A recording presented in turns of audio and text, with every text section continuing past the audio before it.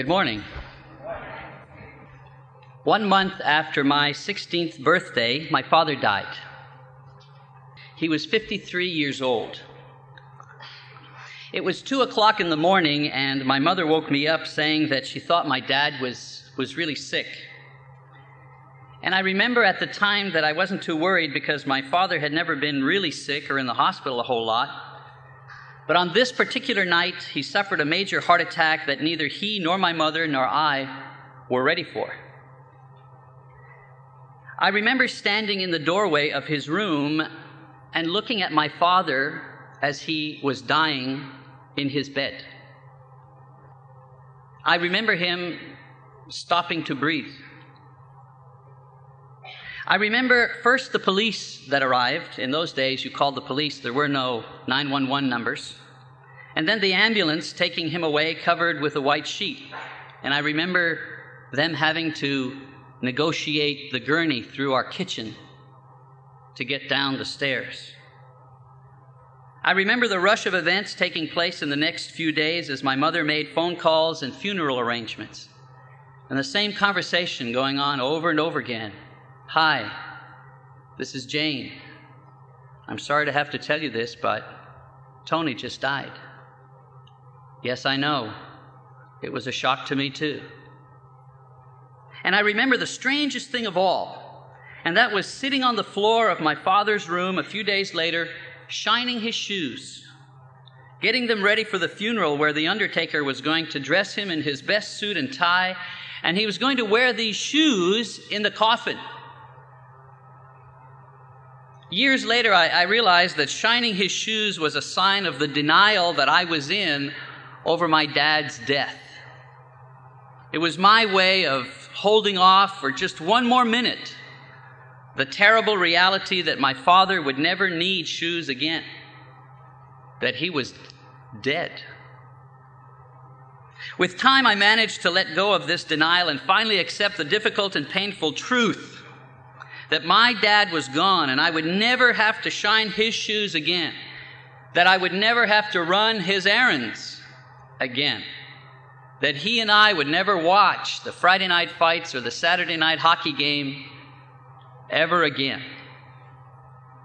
This truth was so great, was so hard to get my mind around, was so difficult to acknowledge that it took me almost 15 years not to know it. I knew he was dead, but to accept the finality of his dying. You see, great truth, hard truth, challenging truth, painful truth is like that. It takes a long time and a lot of effort to accept truth.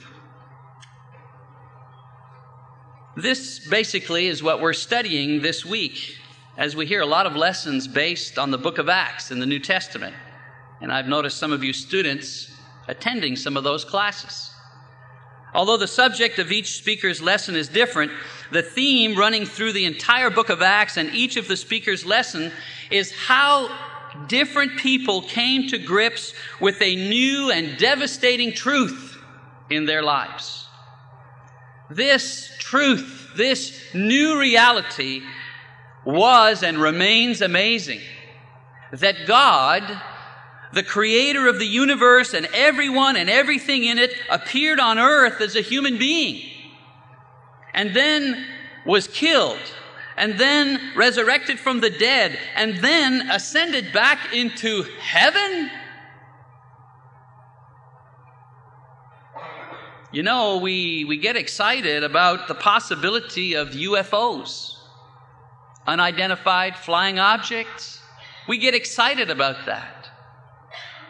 I want you to imagine for a moment the newspaper and TV coverage if an alien spaceship with actual beings from another planet landed in Times Square in New York City and came out of their spaceship to make contact with us. Can you just imagine? Could you imagine what the news coverage would be like? Think of the presidential elections and the news coverage. Can you just imagine what the coverage would be like if an alien spaceship landed in Times Square? Every TV network, every newspaper, magazine, radio station in the whole world would be represented. It would be front page, round-the-clock reporting for who knows how long. But I'll tell you what, even if every media outlet were there taking pictures, filming, interviewing these strange beings with their... And another thing, why do we always think that people from Mars are shorter than us?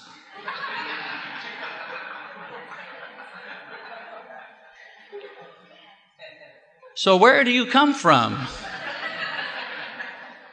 Do you play basketball?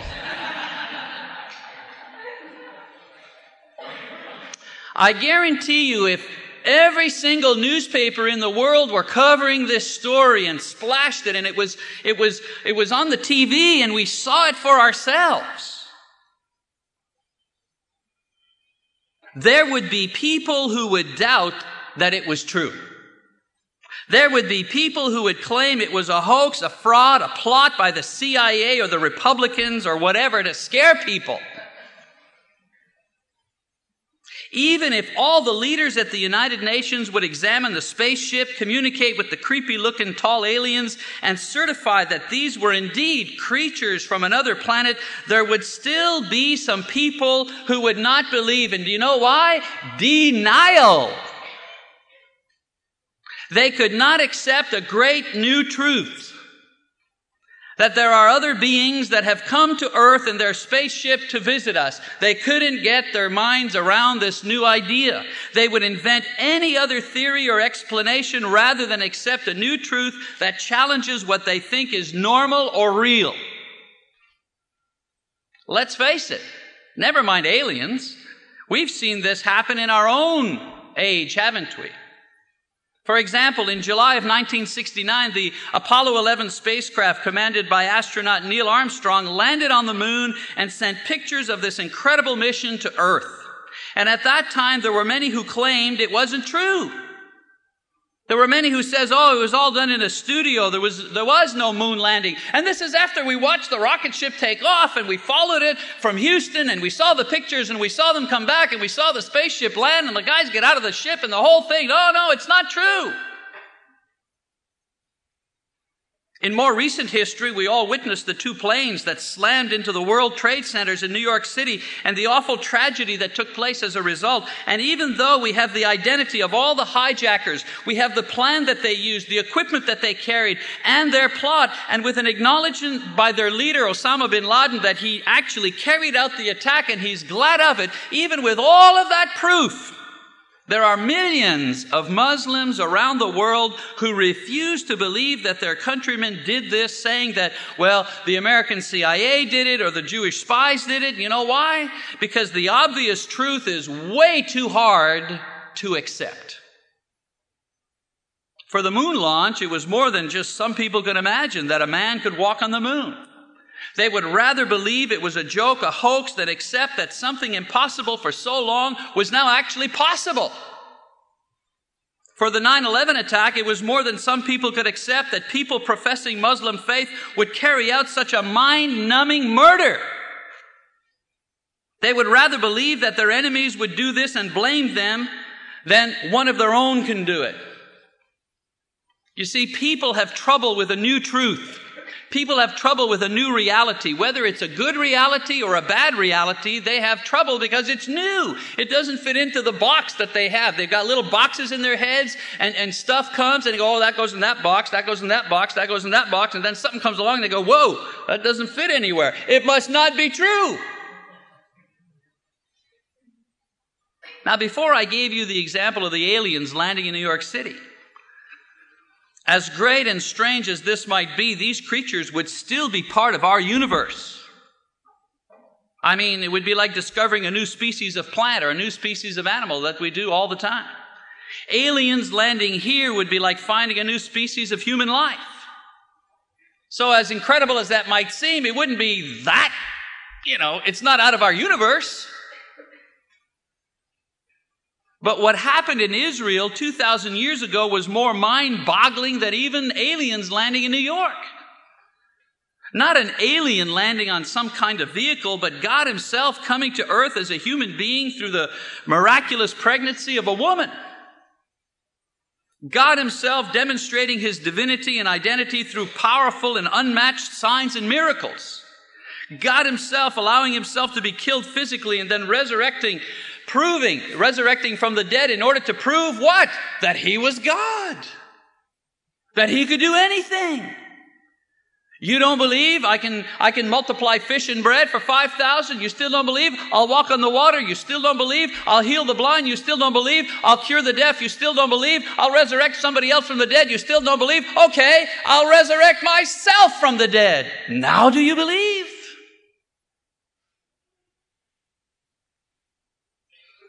Talk about a new reality, a mind-expanding truth, a difficult idea to completely grasp. Talk about denial, big-time denial.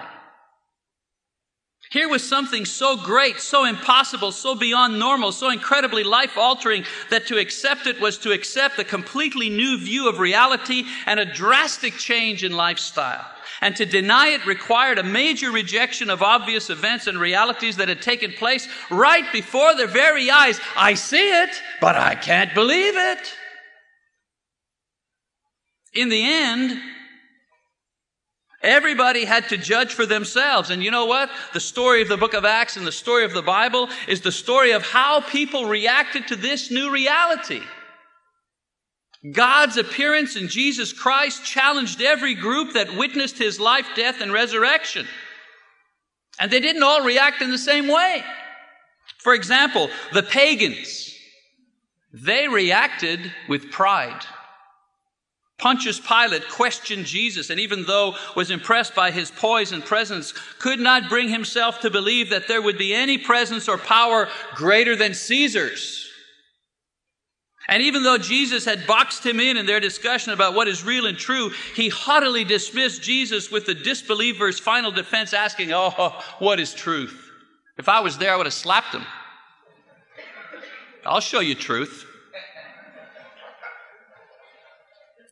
The pagan mind could not fathom a power or a God any greater than he himself could create, could not see the one who was the source of the little power he did have was standing right in front of him. The pagans were too proud to accept the new truth. And the Jews, how did they respond? They responded with fear. The priests, the Pharisees, the scribes, and those who followed them had a vested interest in maintaining what? Maintaining the status quo, that's what.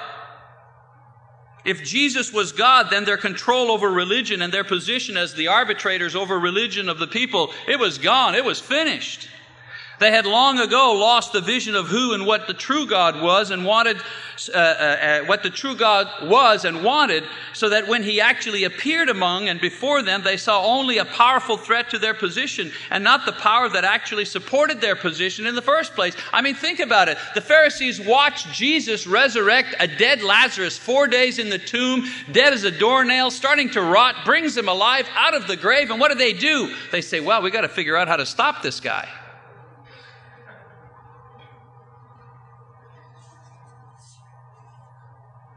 They couldn't accept or believe in this new and great truth because they were too afraid to do so and too fearful of what believing would demand of them.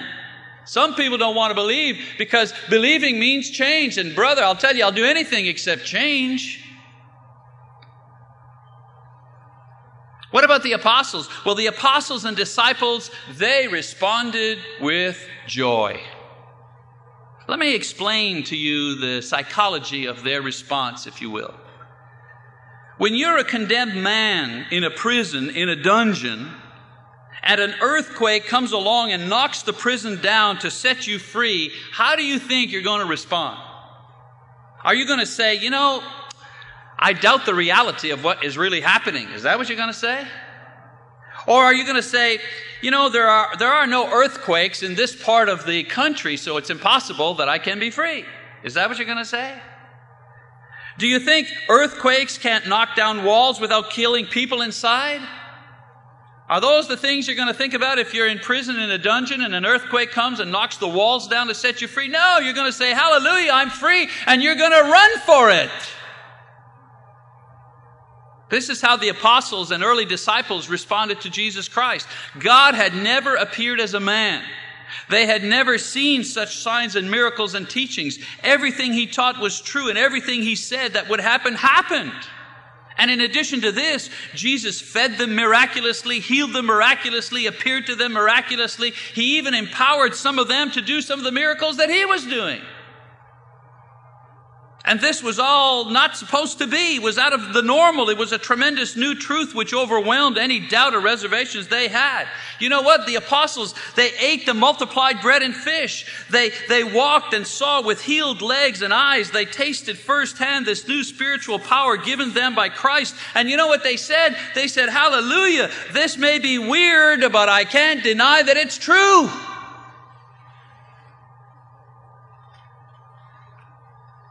This is why when the apostles began to preach and proclaim this wonderful new truth that God had come among men to save them, when they began preaching this new truth, the religious leaders of the day wanted to silence them.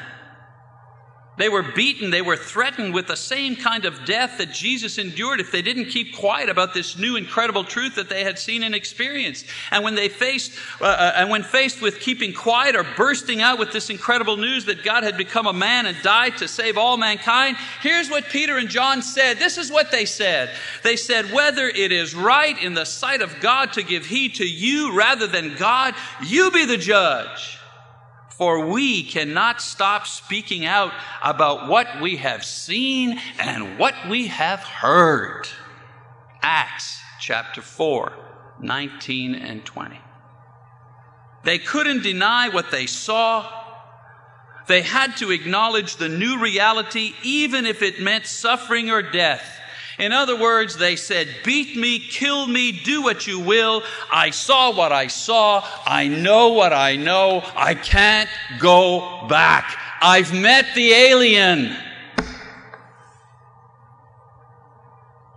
You know what?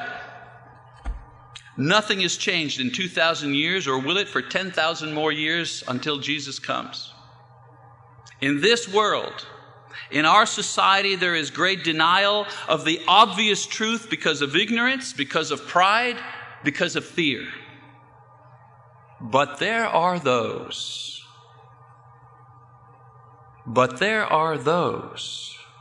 who see, who know. But there are those who believe, and they say, offer me whatever you want. Promise me anything. Threaten me, torture me, kill me, if that's your desire. But I've seen what I've seen, and I know what I know, and I believe the truth, and I will never deny that Jesus is God, and that one day I will be with him forever.